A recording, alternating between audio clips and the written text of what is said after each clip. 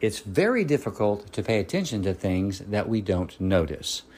What I'm talking about is you and I are distracted all the time by things that are happening around us.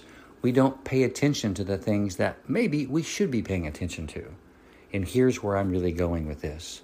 If you don't pay attention to who you are, how you're behaving, and what you're actually doing, self-awareness, then you're going to make mistakes that are not going to go well for you. Because self-awareness, not self-consciousness, helps us be aware of how we're influencing the world. What are you doing? You can be the most kind person in the world and still say no. You can be the most gentle, loving, caring person ever and still get things done the way you want them to. It's all because you are aware of how you're behaving. So really, stop noticing everyone else's behavior and accept and notice yours and always move toward being your best self. I love you. I'm Dan Clark.